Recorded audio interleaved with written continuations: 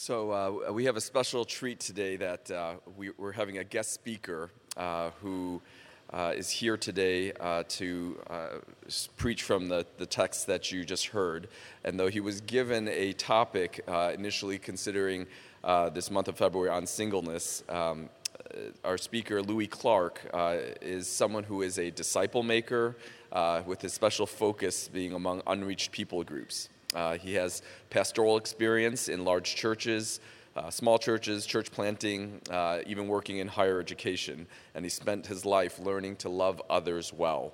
So Louis' heart is to see the next generation follow Jesus, and he's currently living and ministering in Chicago. So please give a warm welcome to our speaker, Louis Clark. Thank you.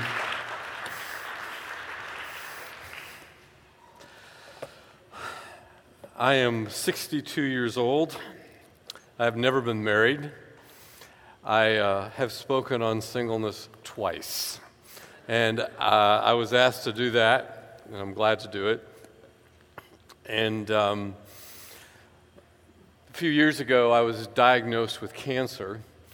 And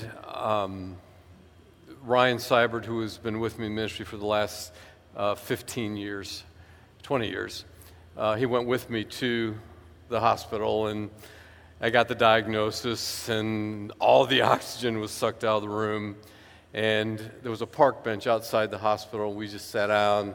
I cried, and at that point, what was important to me was who loved me and who I loved. You know, cancer just cuts to the chase of everything that you think, everything you value.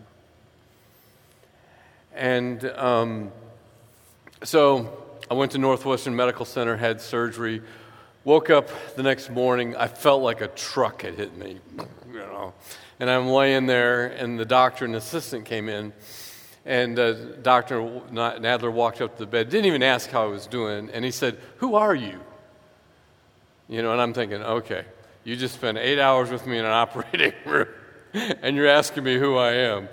And I said, "I'm Louis Clark." And he said, No. He goes to his assistant. He said, "I walked into the waiting room last night and asked for the Clark family after surgery. And this whole group of people stood up. And there was old people, there was black people, there was Asian people. And I'm going, what is this?" So he looked back at me and goes, "Who are you?" At that moment, I knew I belonged. I had someone to belong to, and they belonged to me. This is a picture of to whom I belong presently. And my brother-in-law is Nigerian, and he was a Muslim background believer, and he came to faith through reading the Chronicles of Narnia.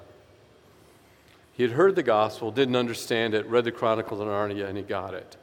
And he has raised his children differently than most Americans. And I told him, I said, "Sanusi, I don't get it. I know I don't get it. Help me get it."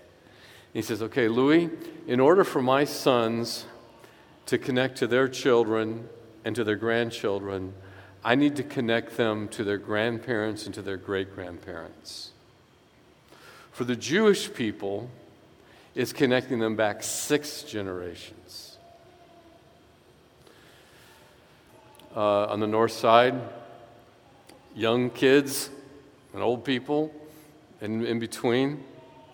And this next slide is us with the sukkah, which is the tabernacle of booths, tabernacle of trumpets. And one of the things we do in the Rabbi Ed sitting there, Rabbi Ed leads us, is we go back generations of our grandparents and who they were, our parents and our grandparents, to help us again know, to whom do I belong?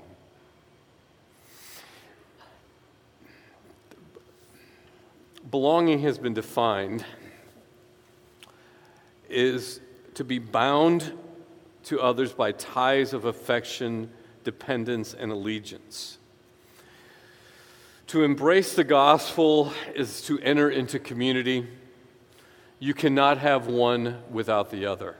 To follow Jesus is to be in community, is to belong. At the baptism of Jesus in Luke chapter 3, it says, "A voice came from heaven and said, 'This is my Son, whom I love, and with you I am well pleased.'" And he repeats that later at the Mount Transfiguration. "This is my Son, whom I love, whom I'm pleased." What do we see? Family? God is familial. You are my brother, you are my sister. What this is here is not an organization. This is the family of God. It's not a metaphor. That's what it is, family. And how I interact with you is as my brother and as my sister. And how dare I view any less than the Heavenly Father views you? You are the apple of the Father's eye. I had better treat you accordingly. In the picture, you saw a bunch of kids. Ryan and Josie Seibert. I love Ryan and Josie. So do you know how I love them? By loving their kids. I always got snack Lunchables in my refrigerator to give to Cohen and to give to Juniper, because I want Ryan and Josie to know I love you. So it's familial. It is love. This is my Son whom I love. God is love.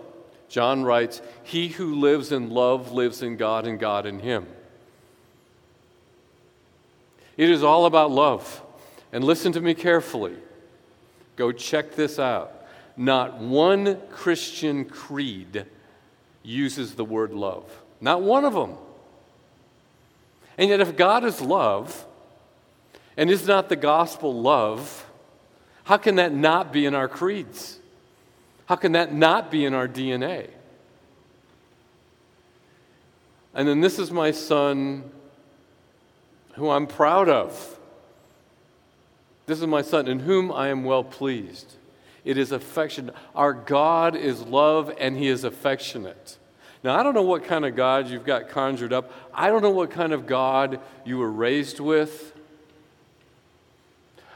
Our lens of theology, our lens of tradition are thick.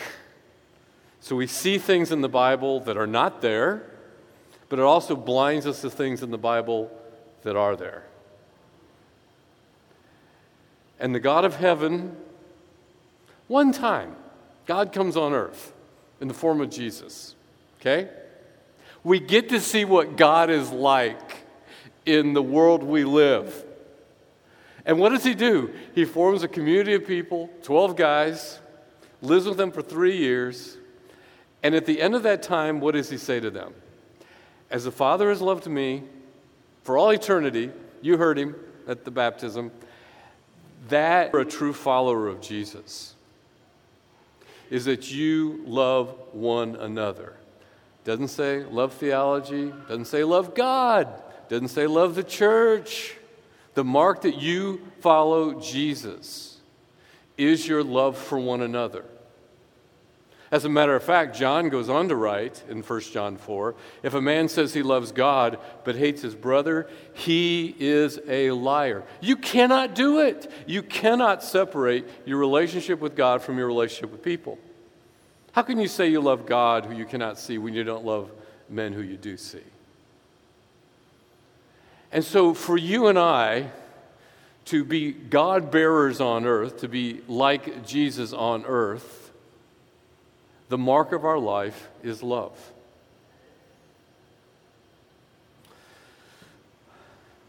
That was all introduction, all right? The first point is this. About singles were the leaders of the advancement of God in the first century. All right? And this whole new movement of love, here's the question we ask in West Rogers Park. When Jesus said to the 12, "Go in the world and make disciples," what came into their head when they heard that? If we could find Thaddeus 5 years later, if we could find Bartholomew 5 years later, what was he doing? So to ask the question, if God moved into Rogers Park, no, if one of the 12 disciples, Thaddeus or Bartholomew, moved into West Rogers Park, what would they do? What would it look like? And part of what, in the first century, the expansion of this kingdom, it was entrusted to singles. In Acts chapter 11, Barnabas, who was single, had been in Antioch. He had met Saul 5 years earlier. He went and found him 300 miles. It says here that Barnabas went to Tarsus and looked for Saul. And when he found him, he brought him to Antioch. So for a whole year, Barnabas and Saul met with the church and taught a great number of people. It is the pursuit. Disciple making is a pursuit. Barnabas pursued Saul. Who later became the Apostle Paul. Paul comes across to Timothy and goes, "You're coming with me. Come on, buddy." And isn't that what Jesus did? He saw Andrew. He saw Matthew. He saw John. Come with me. It's the pursuit. And then later in chapter 13 of Acts, while they were still worshiping, this is the church at Antioch, while they were still worshiping the Lord with fasting, the Holy Spirit said, "Set apart for me Barnabas and Saul for the work which I have called them." So after they had fasted and prayed, they placed their hands on them and sent them off. These are singles. Singles who were entrusted with the expansion of the kingdom of God. It's a team. Those of you who are single, don't ever operate outside of a team. Jesus trained his men in a team, sent them out in twos. I think it was unthinkable for Paul to have been doing ministry without being on a team. Titus was with him for 20 years. Timothy and Luke were with him for 18 years. I was never taught that. It wasn't until 20 years ago when Ryan Seibert joined me, and then we've been together here for 15 years in Chicago. He's the first one. Why didn't I think of doing that 40 years ago? No one told me to do it. We were lone rangers. So I've done research on a book on singleness for the last 3 years, and it'll be coming out this year. And so I interviewed singles who are innovations I want to make. The first two, the ability to take a chance that involves peril. In 2 Corinthians 6, Paul writes, "We were in great endurance, in trouble, in hardship, distresses, beatings, imprisonment, riots." I think that all categorizes as risk. In 2 Corinthians 11, "I was flogged, I was pelted with rocks, beaten with rods, shipwrecked, spent a night and day on the open sea, dangers from rivers, danger from bandits." You get the picture, risk.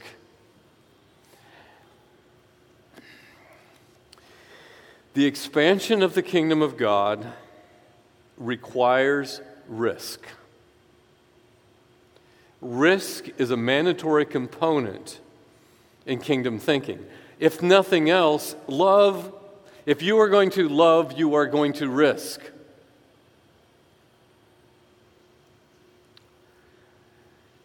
Singles can take risk.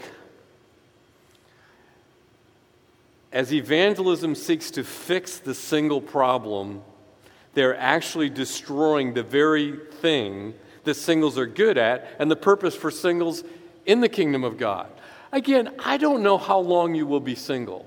Some of you maybe 5 more months, maybe it'll be 3 years, maybe it'll be 50 years. I don't know.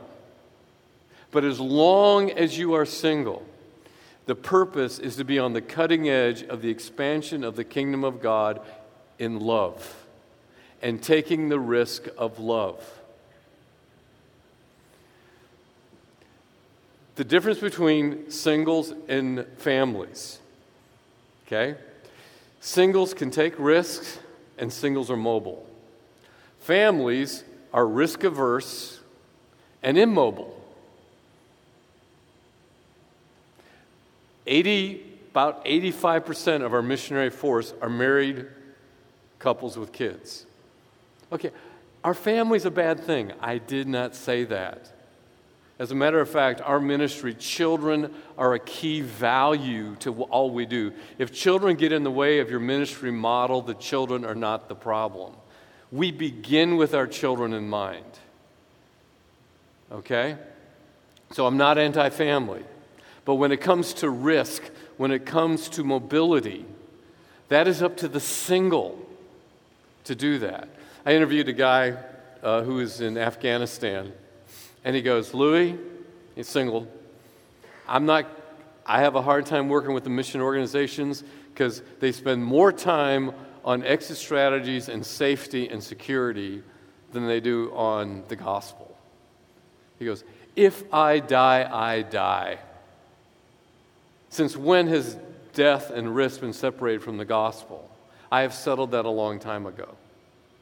When we have evacuations, I stay right here with the Afghan people, and if I perish, I perish, because God has called me to this people group. Okay? So as a single, we can take risk, and we're mobile. Now, mobility has been defined as be able to move quickly and easily. In Acts 16, during the night, in verse 9, Paul had a vision from a man of Macedonia and said, come over and help us. And after Paul had seen the vision, we got up, Luke writes, we got ready at once to leave for Macedonia, concluding that God had called us to preach the gospel there. They could get up and move because they were mobile. They could do it. And part of the beauty of being single, okay, I have never owned my own home. Even when I was pastoring, okay, a large congregation, I didn't own my own home. Why would I want to own a house? It would just tie me down. And isn't that Paul's mindset? Take wives along with us. C is the cost involved. It's just a lot cheaper to send singles overseas. And even in a place like Chicago, if we had single men and women making disciples as they did in the first century. Now, I spoke at a church planting conference, and I said, we're people who are committed to the Word of God. Pastors say, amen, yep. And no one should know about church planting more than we do. That's what we're paid to do. And the only model I know about with church planting is married couples with kids move into a city and saying, we're going to be the pastor here for the next 30 years. I'm not saying that's wrong. I'm not saying we should stop doing it. But show me one example of that from the Bible. But what do you have are single teams coming in, making disciples, establishing the church, moving on to the next city. Okay, Timothy, pack your bag. We're leaving tomorrow. And they go on to the next city. And Paul, his whole life, was mobile, moving on. That's our biblical example. Capacity, singles have, with time, energy, and brain space, they have the capacity and facility and power to produce and perform and deploy. In the research, single women on the mission field just tore up Jack. They outperformed their married teammates in establishing churches and disciples, and that's not why they were there. They were there as nurses and school teachers and social workers, but they had extra time on their hands, and so one of the ladies I interviewed, she started churches in a barrio because she could. She had the bandwidth to do it. The second point in the first century is not only did singles lead the expansion, they were the role model. A role model is a person looked to by others as an example to be imitated. Paul said in 1 Corinthians 4, I urge you to imitate me.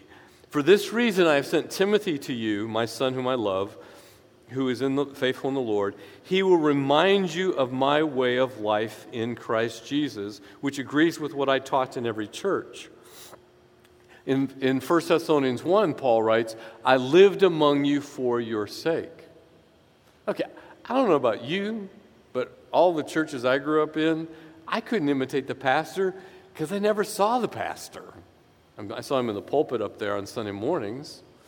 Then got my theology degree, went and worked on church staffs, and guess what? I still couldn't imitate the pastors. I would see them in their offices. Rarely did I see the other pastors with their wives. Rarely did I see them with their wives and kids, let alone imitate how they lived out their life. So one of the reasons I have gone from pastoring churches to living in a building with 13 other people is so that people can imitate my life. You know, when I was 42 years old, I lived in an apartment. I didn't know how to cook, so I ate out all the time. My stove was my oven was filled with books because that was a good storage spot, you know, because I never used this stupid thing, you know.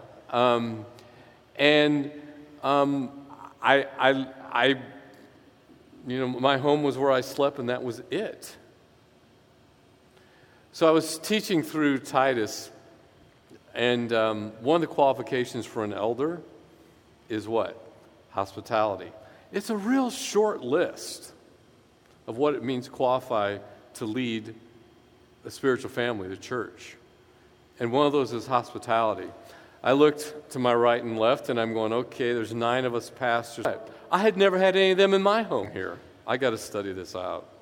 So hospitality goes from Genesis to Revelation. It's there the whole way, the life of Jesus. So when Ryan and I moved here, we determined that hospitality was the means by which we do ministry. That meant I had to learn how to cook. Honestly, I had no more idea how to boil an egg, bake a potato, cook pasta. Nothing came up on my screen. I had to learn from scratch how to cook. And today we have over 400 guests that stay with us every year in our apartments. And we have hundreds of dinner guests.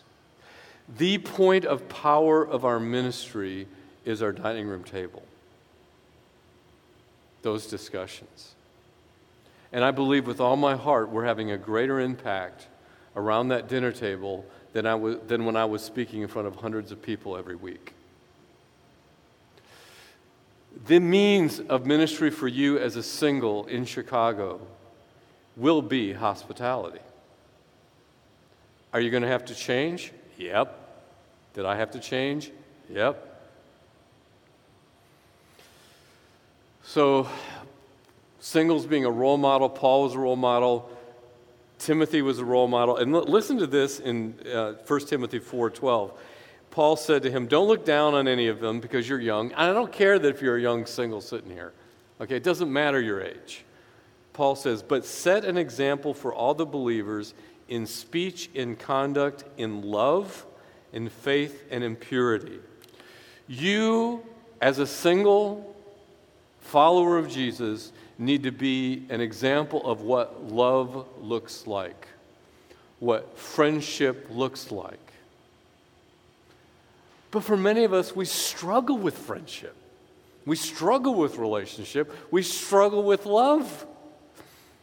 And we think, I am probably the best friend in the world anybody could have. What is wrong with all these idiots? And I'm going, no, especially if you were raised here in America, we were raised to be rugged individualists. We're not good at friendship. The collective, we've been raised our whole life to think as an individualist. So even when we present the gospel to people, it's individualistically. And for those who grow up in a collective, like Sanusi, my brother-in-law says, I don't think I've ever had a individualistic thought in my life. And he says, when you present the gospel, you might as well be on AM and I'm on FM because you don't understand how the collective mind works, how the belonging mind works. Titus was a role model. Also, the whole team was a role model. I'm moving on quickly. Let me get, because I'm taking too long here. Point number 3 is I want to talk about the singles and bias in evangelicalism and culture. Bittner writes this: the politics of difference rests on 2 basic persuasions. The identity of a person is inescapably marked by the particularities of the social setting in which he or she is born and develops. In identifying with parental figures, peer groups, teachers, religious authorities, community figures, one does not identify with them simply as human beings, but also with their investment in a particular language, religion, customs, and their construction of gender and racial difference. Your lens has been formed. Okay, I didn't choose who were going to be my parents. I didn't choose where I was going to be raised. I didn't choose the church I was going to be raised in or what schools I went to. And those lenses look in the mirror for self-reflection. What are you doing? You're looking at through your lens. So your self-evaluation, even that is tainted. And then we go to the Word of God, and we see things that are not there. We're blinded to the things that are. And I understand there's several different cultures represented in this room, and each one of us has cultural lens like that.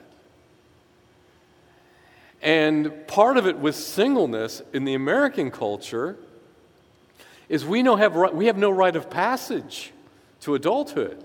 So by default, it's marriage. So if you're not married, you are considered a non-adult. And some cultures, it's just assumed that marriage is part of your future.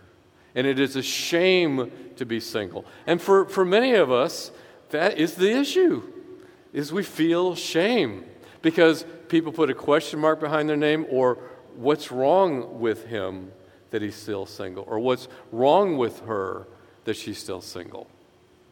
And even though you're single, you do that to other singles.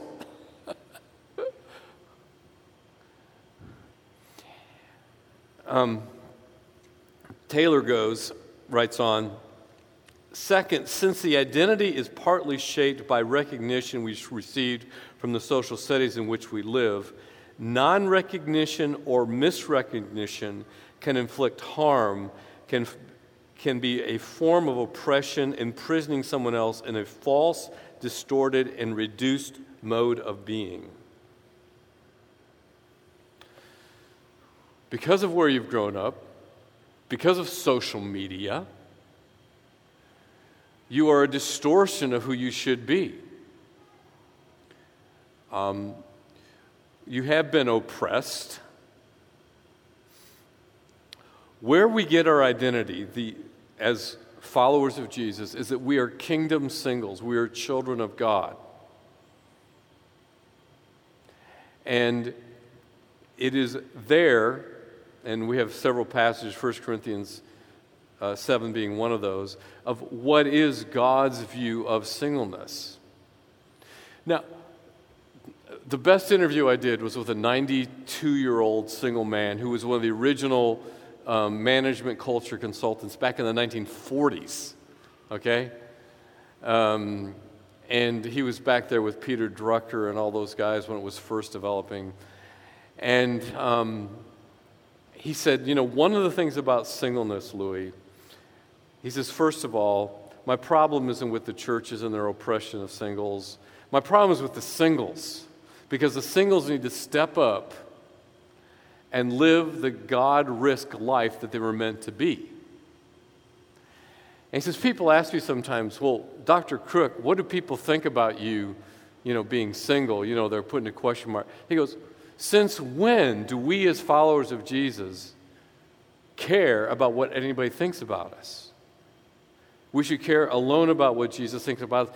We are fools for the gospel. They're going to think you're a fool anyway. So you're a single and you're celibate? The worst thing you could do is to get married just to prove that you're not gay. Okay? Or just to try and prove, yeah, I'm normal. Look, I have a girl on my arm. Or I have a guy on my arm. Terrible reason to get married. Now, the non-recognition piece here has been defined as a refusal to acknowledge the existence, vitality, legality of something. A friend of mine, Dr. Martha Strickland from Penn State, she says singles are invisible. Singles are invisible to the church. and the singles outside the church are invisible to the church.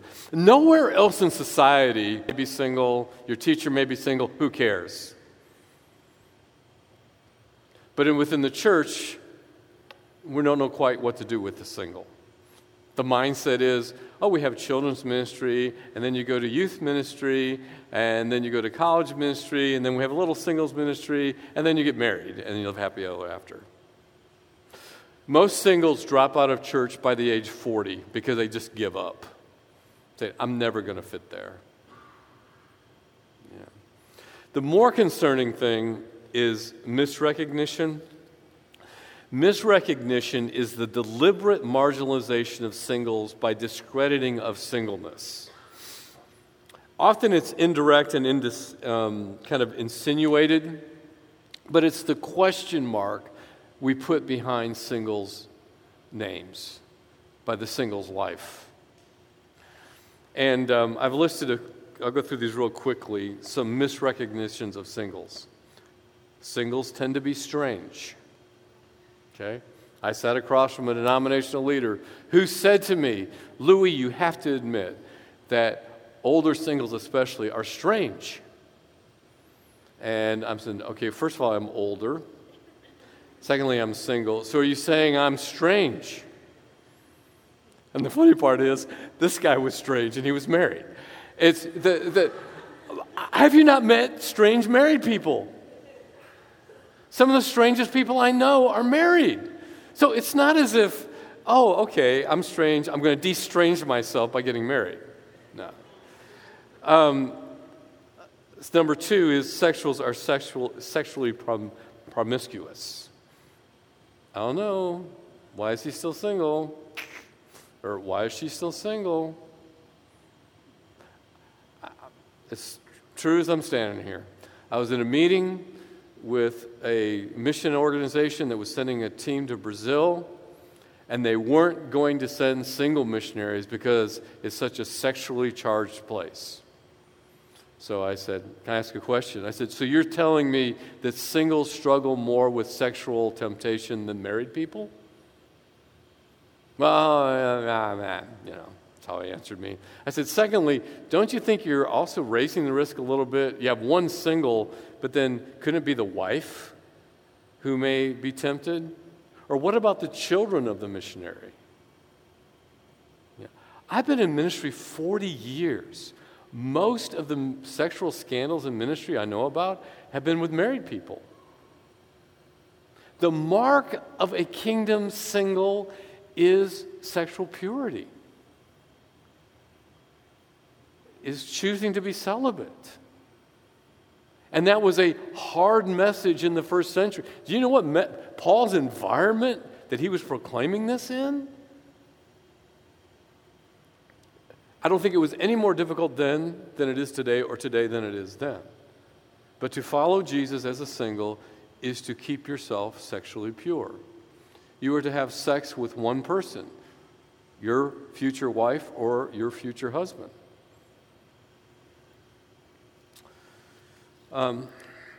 Number 3, singles are incomplete.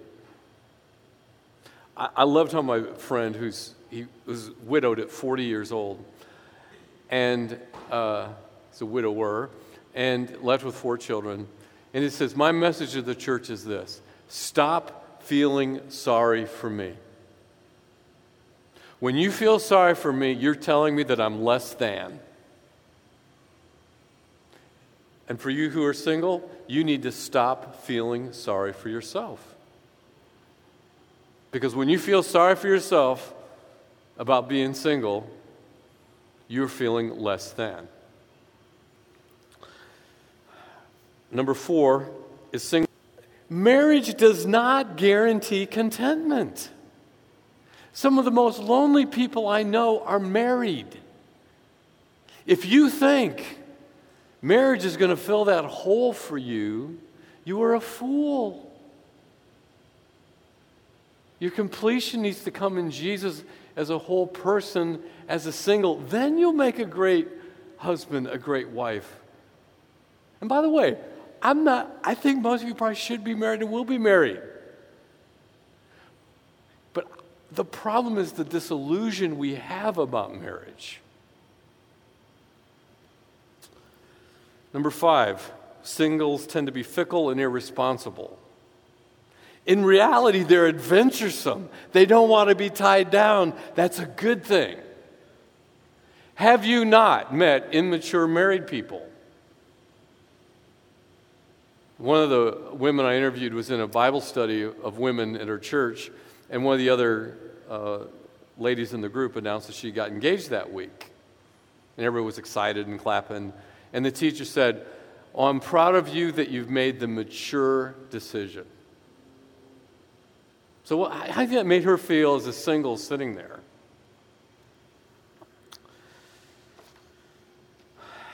Singles limit ministry opportunities. In reality, that's a falsehood. Singleness gives you more opportunities. Singleness inhibits ministry effectiveness. Argue that with the Apostle Paul. Misconception number 8, God is withholding blessing from that single. Okay, now, here's my friend. He goes, "Look at my wife. Isn't she hot? God is so good to me. Gave me this wonderful wife, and we got 4 beautiful children. God is great. God is so good to me." And I said, "You know what? You're right. God is good to you. I'm grateful that you have a wonderful wife. I'm glad you've got those kids. But guess what? God is as good to me. He has blessed me. I have no wife. I have no physical kids, as far as I know. Just kidding. I don't. Okay? But God is not more or less. And here's the thing you need to know about your Father's love for you. Because singles say things to me like, "I don't want to die alone." How in the world do you have any control over that? How do you know that your wife is not going to die before you or your husband before you? You may be taking care of her. Like, for example, who's going to take care of me in old age? Well, you have no guarantee that your wife will live longer than you or your husband longer than you. Again, what a horrible reason to get married, just to make sure that I'm taking care of an old age. Here is the truth of the matter is, the only thing I can promise you is your Heavenly Father, who is aware of the birds who live and die, He's counted the hair of your heads. He has promised to take care of you till the end. Okay? That is your security, not your future mate. Let me close with 1 Corinthians 2, what we read earlier, a condensed version. In verse 17. Okay, if you haven't picked this up yet, the beginning of this thing is about love. The middle part is about love, and I'm going to end here with love. Okay, your singleness is all about love because God is love. And singleness, who wrote 1 Corinthians 13? A single. Okay, 1 Corinthians 13 is the greatest writing on love probably in the history of man. And he's the single guy. Okay? So he writes, "But brothers and sisters, we were orphaned by being separated you from a short time, in person, not in thought. Out of our intense longing, we made every effort to see you." Okay, who is that true of in your life? When you're not with them, you feel orphaned. As a single, who is that community? Who are those brothers and sisters? Okay, this is normative for followers of Jesus. And if it's not true in your life, you need to make the adjustments to get into the normative of what it means to be in community, to be in family, to belong. Okay? He goes on to say, in verse 19, "For what is our hope, our joy, or the crown in which we will glory in the presence of our Lord Jesus when He comes? Is it not you? Indeed, you are our glory and joy." The context, Olympics, they would put crowns on the head of the winner made out of olive leaf, Okay, we have the medallion. Put them on the head, the Olympic medallion. So what Paul's saying is, when we stand before Jesus someday, and I got my medallion, my gold medal, and I'm holding it up and going, look at this. Okay? What is that medallion? It's you. You people, my friends in Thessalonica. It is you. What is our joy? What is my heart's going to pound out of my chest out of excitement and pride when we stand before Jesus? It's you. So, 2 questions. Who has ever said that to you? About you? For most of us, nobody. That's how messed up Christianity is.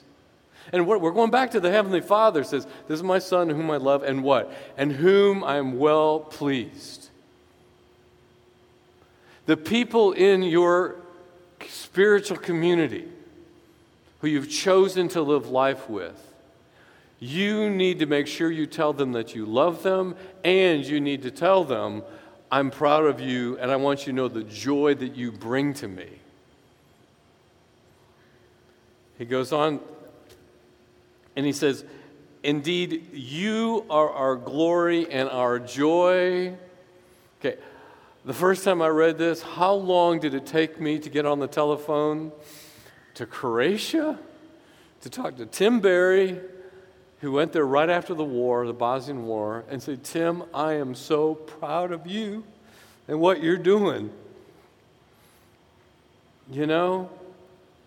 Jeremy Quigley, to saying, the number of men your lives has touched. I'm proud of you. Danny Jones went to Slovakia after the fall of communism, and I have met grandkids, spiritual grandkids and great-grandkids throughout all of Eastern Europe because Danny went there and made disciples of Jesus. And I said, Danny, I just want you to know I'm proud of you. And who have you done that for? I mean, who in this world would say, if there's one person I know believes in me, and they would name you? I have one big cheerleader, and this is who it is, and they would name you. Okay, that's what it is to be an image bearer of God on earth. That is why you are single. That is why you're in Chicago. The means of ministry is going to be your hospitality, engaging this culture. It's going to be your love for one another, risk to love and to love well. Spirit of God, as you empowered our brothers and sisters in the first century, we desperately need you to empower us now. We're in a very dark city, in a dark place, and we need you to do as you did for them. Here with Paul and Timothy and Titus and Luke, and that we would just love well as Jesus did and they did. It's in the name of Jesus I pray. Amen.